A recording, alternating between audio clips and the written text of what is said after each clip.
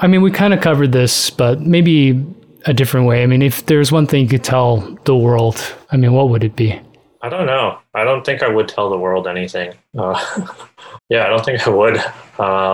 Yeah, if it was something, it would probably be along the lines of like, what I'm interested in photography is like what the world has to tell me. A bit cheesy, but I'm all right with that. Yeah, like yeah. What do you got for me, world? That's great. We'll start another podcast, Solomon. That'll be what it's called.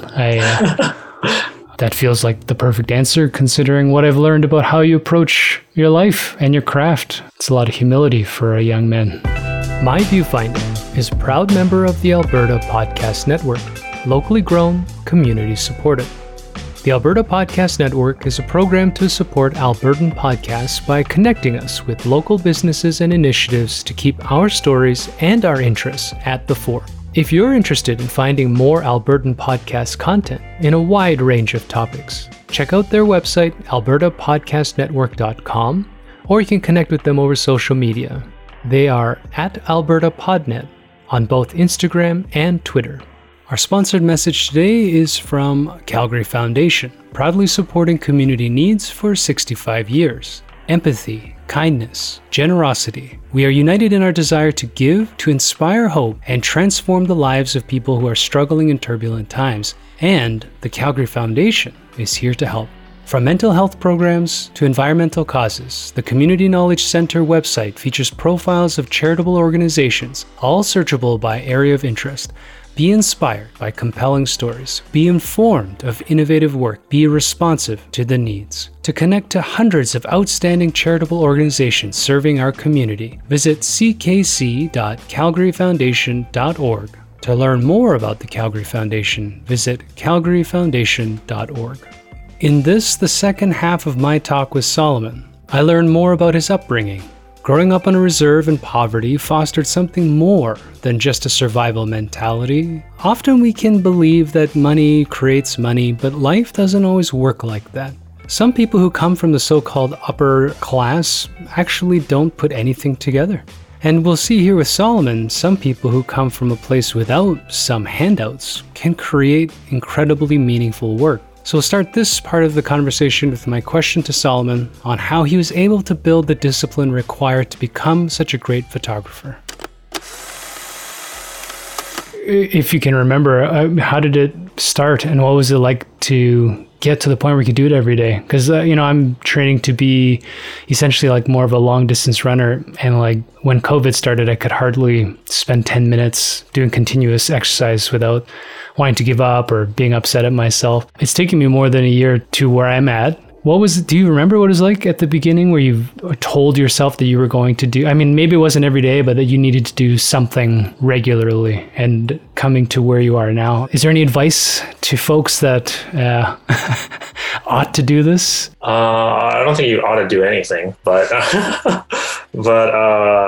funny thing of where this started was because I grew up in a rural area and we had no money. It's like I used to go, when I was like a little kid, I used to go around to different houses and collect cans, like beer cans and like pop cans, like kilometers I would walk when I was like a little kid, when I was like 10, and carry these garbage bags and like collect all these cans because like people like would throw cans everywhere. There's like lots of people who are alcoholics and things around my neighborhood, which is like vague because it's like in the woods. I would just go to these people's houses. I knew them and just take their cans. I'd get my mom to drive me to the bottle depot and cash out these cans for money. And I would use that money to buy video games or like whatever I wanted. Because my parents could not afford that stuff. I'd go to the pawn shop and like buy like whatever used game. And that's like kind of funny, like where this kind of dedication started. Because like I knew like if I needed to do something to like get whatever I wanted. And at that time I wanted video games. And the analog process started from in university. Like I was broke. I lucked out and got some scholarships, which didn't pay for all of my university. But I was like in this school, I didn't have I had like whatever camera that I afforded from working in high school, like my whatever part-time job I had in high school. I was working at a grocery store and a food bank. but I saved up to buy like a Canon T3i or whatever. And then I was at this university and they told me I needed all this professional gear if I wanted to be a photographer. And I was like, well, I can't afford that, but I went to like a thrift store and I bought a $17 camera, and that's what I shot most of my school projects on, was that. I also did buy a 5D, like an original classic, for like a couple $100 at that time. I was really broke, so I had to like be resourceful of what to do, and I couldn't afford these crazy cameras, so I just I'm just gonna use analog because like I have this camera, this like Konica C35 or whatever, and I decided to start then to learn the analog process, like dedicate myself to it. And it was because like I couldn't afford like whatever lenses or anything, so I was like, I'm just gonna use this. I hope that answered your question. I think it comes from like lack of resources. It sounds like you're pretty industrious by nature. I mean, when I was 10, I did not try to buy my own gear. And we definitely come from different environments. I mean, even as a second generation Korean, my parents were, like, my dad was an architect, my mom was a teacher. You know, they were struggling when they first came to Canada, but by the end, they were trying to get into the sort of middle class. And so I grew up spoiled. I was angry about it, miserable even, but that's my psychology. And like I said, I think by nature, I am not disciplined. I've been talking about alcoholics. I'm 5 years now without booze, but that's a lot of work to get away from that life for me. And I think that, you know, it's interesting. Maybe it's unfair to ask you, because I wonder if it's not a conscious thing. You do talk about how it comes out of necessity, but there are a lot of folks either that have necessity or like me that can't be that disciplined about making their own way. And even kind of that rebellious attitude where your teacher's like, well, you need this fucking whatever megapixel or high-end film camera and studio lights. And you're like, fuck it, I'm doing it with a $17 used camera. I love it. You know, it's got a lot of self-confidence, I think, in that. It's interesting. I mean, I don't know, what were you thinking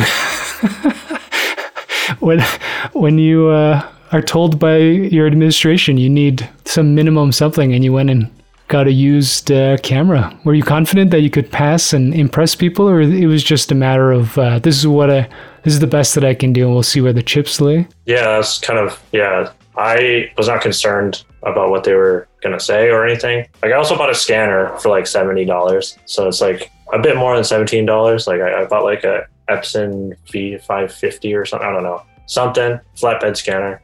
And I just used that, and you get D76, that's like $10. You get a bulk roll of film, that's $100, and then you just like use that for like whenever it runs out. And like you get some fixture, and like that's all you need. And a tank, obviously, but you can find things for like free. And I've gotten I used a lot of random garbage film that people gave me because I told them I was into film. And a lot of my projects are on garbage film that people threw away. It was there, so I used it and it was fine.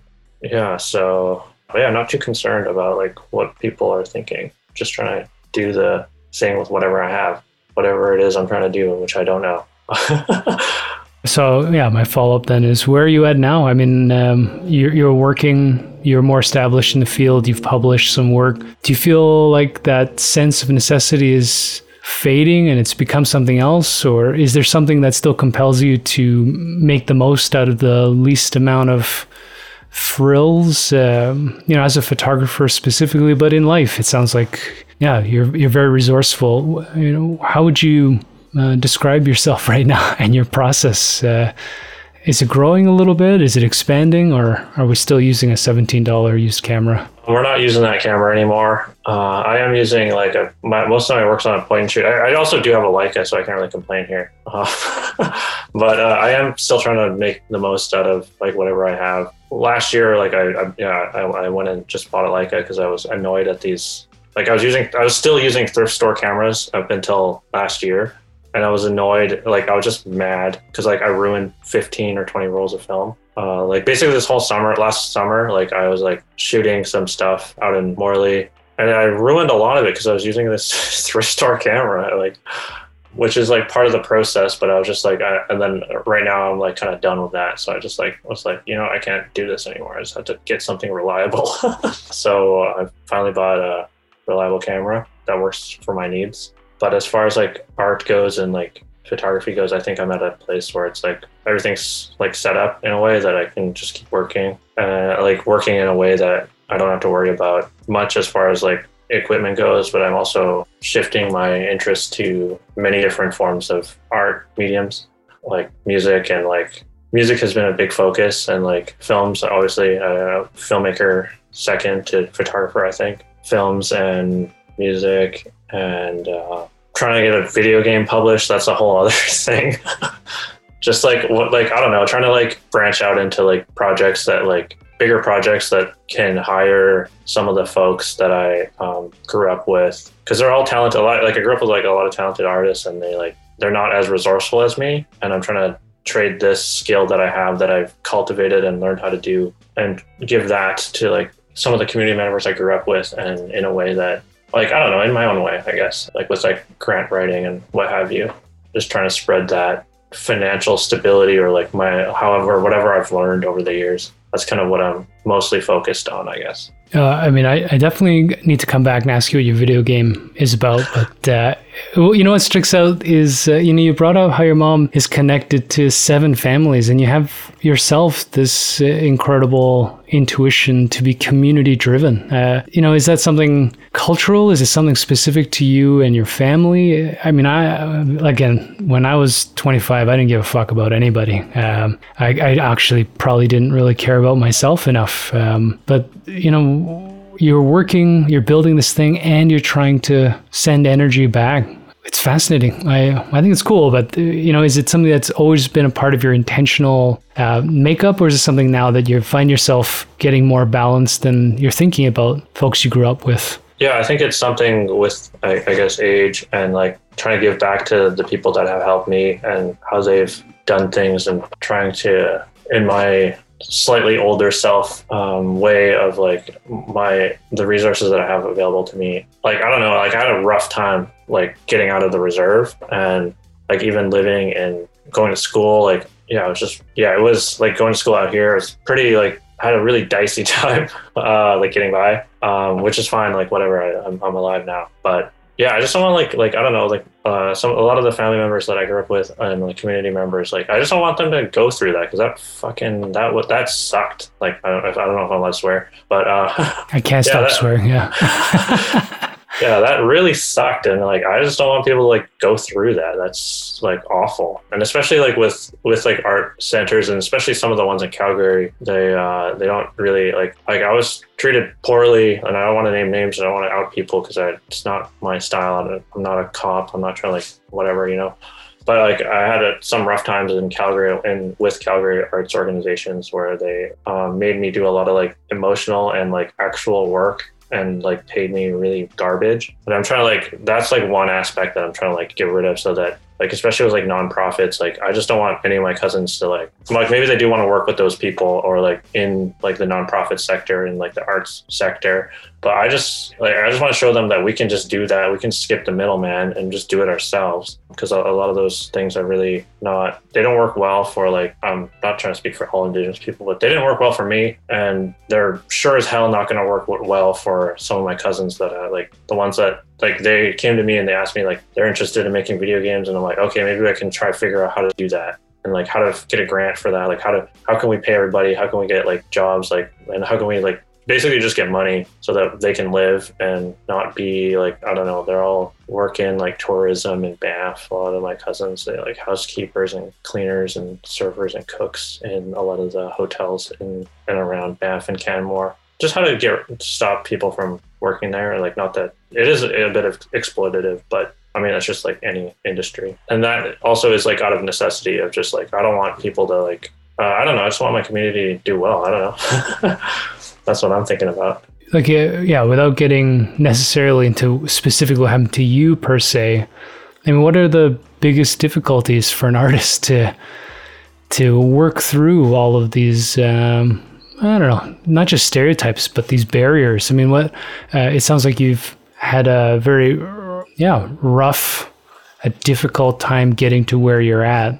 Even maybe you're here because you're such a resourceful person by nature, but are there very simple barriers to entry that, that are not monolithic? What's the word I'm looking for? That are institutionalized? Like what's the main issue? Because there are so many talented people, even in Calgary, there are of any ilk, gender, or identification. There is a lot of creative talent, I'm sure everywhere. But I am also surprised how often they feel they've got to leave or do something they don't want to do to just get a voice out. Because there are these invisible barriers, sometimes visible, but maybe what's the most difficult lesson that you had to learn, and what is it that you think will inspire your cousins and people outside of your community to be represented and do it sort of your own way as much as possible while we still fit into a system where, money comes from certain groups of people. Is there a single thing? What's an inspiring idea that you try to get your cousins to latch onto so they don't, fall into the same traps? I don't know. Like one big lesson that I learned is like, it seems cliche, but like anyone can do anything. If it was like made by humans and like you can just do it, you can probably try and ask for that grant. You can probably try and apply for that job or whatever. You might get rejected, but like maybe you won't. I don't know. It's like a weird thing. And I guess especially with arts organizations, it just matters like the language you use because it's very bureaucratic. And if you just like word it in a nice way, you can change people's minds. And it's like crazy how like if you just say things like, I don't know, just like having somebody there to, like I have like a lot of people that help me like write grants and like try to word my vision in a better way than how I can say it, articulate it to like arts organizations, the government, Canada Council, and like what have you. Yeah, I don't know. And like your project will probably be great. I don't know. And this money is going to go somewhere to someone anyway, like, or it might get fizzled out into the ether of bureaucracy. Like a lot of money gets lost in bureaucracy, obviously. Like it's obvious and it's real. Like if a grant or body like has this pot of money that's sitting there for like people to get, like not everyone's going to apply for it. And they're going to have some left over, and then that'll just go into the operating costs of whatever it is to like have this organization open so that they can get more applicants to give away anyway. But like, I don't know, it's worth a shot. All right. So what's your video game about? I have no idea. I don't know how to make a video game at all. I'm just trying to like help support my cousins and like what they want to do. It's and like they want to make video games. Console or online or? I don't know. I have no idea. Like, I'm just like, they have an idea like of like, they're making like models and like they're learning coding, which is beyond me. I don't know anything about coding or like digital 3D art, but yeah, I don't know. I have no idea. It's like whatever that they come up with, and I'm going to try and support them in like what they want to do. And I hope it works out. I mean, and yeah, whether that specific game gets made or not, I am also coding illiterate. So if you're telling me they're teaching themselves how to code any type of computer, that's impressive to me. Language, man. It's a weird world. It's also super interesting because none of them finished high school, or even some of them didn't even go to high school or even school at all. And they like learned language through video games. The group of cousins I'm talking about, that's super interesting. I don't know. Like we don't really need, there's importance to school, yes, and education, but I don't know. These people they're just doing it on their own. And I don't know. I'm more inspired by them than like most like artists or like anyone I see. It's because like I grew up with them and they just like literally they just like didn't go to school. They're just like kids playing in the woods. I introduced them to like computers and like some different types of games, and then they just like took off with it. Now they're like all coding geniuses. Oh, I don't know if they're geniuses, but they're building stuff way more than what I can understand. Like, I don't know, crazy. This overarching idea of creativity as an abstract thing is fascinating. It's very human, right? Like, I don't want to speak for any spiritualist, but we seem to be here to build stuff, something, whatever it is. And like at the beginning, when you were saying that you weren't creative with, with X, Y, and Z, we're just looking for a medium that we can put our hands on. And I was, just to be conspiratorial, I was listening to this talk about the American education curriculum, and this one guy brought up how the curriculum is actually defined and controlled by the book publishers. So they cycle through this thing so that they can continue to build textbooks, and has nothing to do anymore with any kind of functional education, any kind of like useful energy, loving learning. They don't do that. And watching my son in grade 1, I keep telling him, I'm like, you know what? Go there to make friends, and like whatever we need to learn on the background, we'll take care of. But yeah, I also don't really trust formal education. It's fascinating when you see anybody in or out of it. When they become creative, it often has nothing to do with trigonometry. Maybe that's not fair. There's probably a lot of smart mathematicians who are very creative that I haven't met yet. Yeah, I know a photographer who used to be a mathematician. Semi-interesting. That is cool. Related. Yeah, and she makes some pretty wild photographs. Yeah, I was going to ask, does it reflect in her work? Yeah, I think so. I think it does. Like, how would you describe, I mean, now we're critiquing somebody, but is it very structural, or is it just how she looks at things? I'm fascinated. I interviewed Eric Donovan, who's an astrophysicist turned photographer. Yeah, a mathematician would be fascinating. Yeah. It's very organic. Some of the work that I've seen of theirs, very organic in the form, but it's very like they make large prints on wood that are like huge digital files, and they're like encaustic on there. That's like the process of it. And then the actual image is of the images I've seen are like very organic, but also in a way that's organized. In a way, if that makes sense. Structured. Yeah, structured. Yeah, organic, but structured, because they are like literally of organic things, because they mostly take photos of like tree stumps and things with like the highest resolution you can, like the like multiple stitches. I don't know. They're interesting. I'm not doing justice talking about them. You can just think about what that might look like. But yeah, I don't know. That's cool. After we're done, you'll have to send me contact information, so I'll reach out to her. Got to interview a mathematician. I will say, before we kind of get to the end of this, the more I learn about math, or I should say, the more I learn about what I didn't learn about math, is it is not memorization. It is much more organic than that. And again, I don't blame my high school teachers or really the system, but it'd be cool if we knew that in some intuitive form when we're really young, and you go to elementary school and somebody's like, look, 2 + 2 is 4, but it's not about just getting 4. Like, this is going to build into a way to look at the universe instead of you got 60, so you should just quit, do something else with your life. But I'm just being bitter. Solomon, thank you so much for hanging out with me. I really appreciate it. I don't know when you're going to be by Calgary next, post-COVID, but... Yeah, I'm trying to get back to Alberta, because I'm trying to there's a couple of films that I want to make there that require me to be there, like documentary films and documentary photography. So I'm trying to get there soon, getting vaccinated. Hopefully that'll do something. But yeah, thanks for having me out. Yeah, I really appreciate it. Awesome. What are you going to do the rest of the day? More work? I'm going to go shoot some photographs. My friend found some Polaroid Spectra film in their basement, so I want to go pick it up. And I have I found a Spectra camera at some point along. I have tons of garbage cameras that people give me. I'm not sure where I got this one, but I have a Spectra camera that I've never used because I just found it, and I don't know. I'm not trying to look for Spectra film. Not priority for me, but my friend found some in their basement, so I'm gonna go walk over, pick it up, and maybe go photograph some cherry blossoms because they're out in full bloom, and see what it looks like. I don't know. That's my plan for the day. I'm such a photographer. This is like when I was talking to Louis. It's just everything's about a camera. Well, everything. Probably for your birthday, you probably have a camera-shaped cake, and there's. This sponsored message is brought to you by Park Power, your friendly local utilities provider in Alberta. They offer internet, electricity, and natural gas with low rates, awesome service, and profit sharing with local charities. In Alberta, you get to choose who to buy your internet, electricity, and natural gas from. If you choose Park Power, you're choosing a positive local business. Plus, Park Power shares its profits with local not-for-profits that are working to make a difference for their communities. Shopping local is very important to Park Power's owner, Chris Kozowski, and we love local here at the Alberta Podcast Network. It's a great fit. Learn more at parkpower.ca. So, what makes a creator a creator? There are so many avenues to embracing our own creative nature.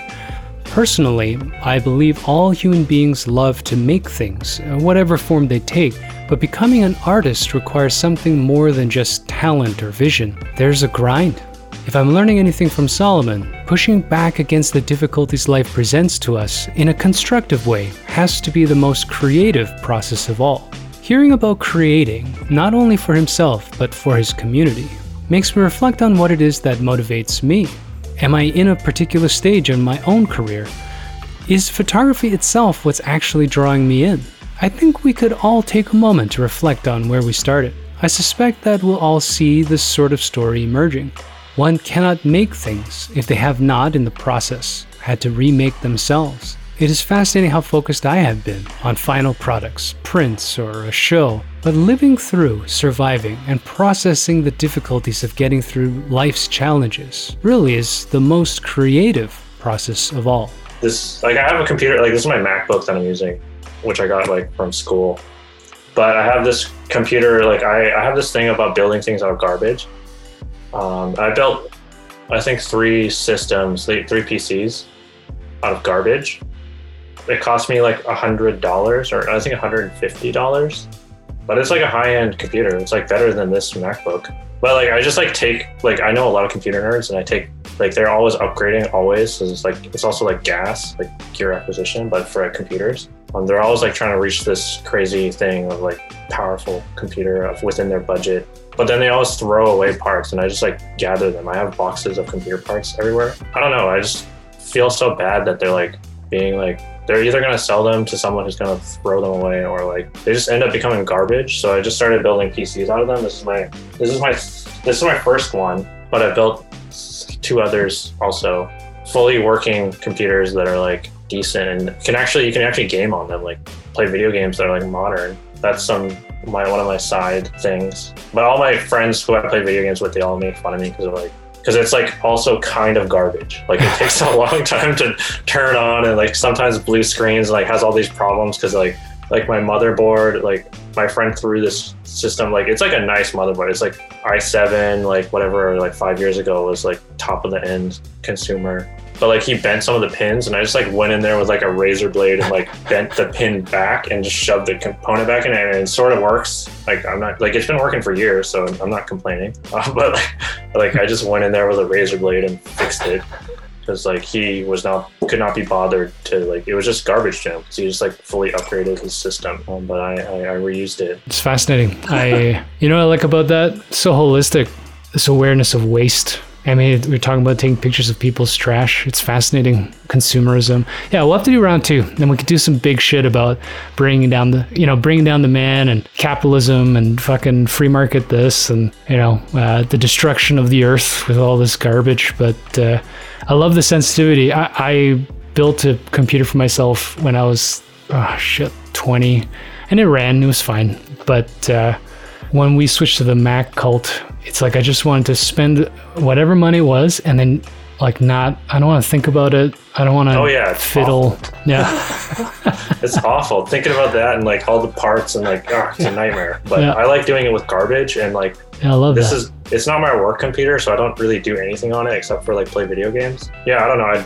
I love it. But it is a nightmare, that whole computer, just computers as a concept is just kind of a nightmare, especially when you use them for work. Because it's I don't know, I try not to update my Adobe softwares because it's I just don't want to deal with bugs and things. And I realize I'm turning into all my friends make fun of me for being old and be an old person because oh, you haven't updated since 2016? And I finally updated because I had I have a Fuji digital camera or whatever, X-T3 or something. And it won't I couldn't open files. And I was so I finally have to update and I'm so choked about it, but it's fine.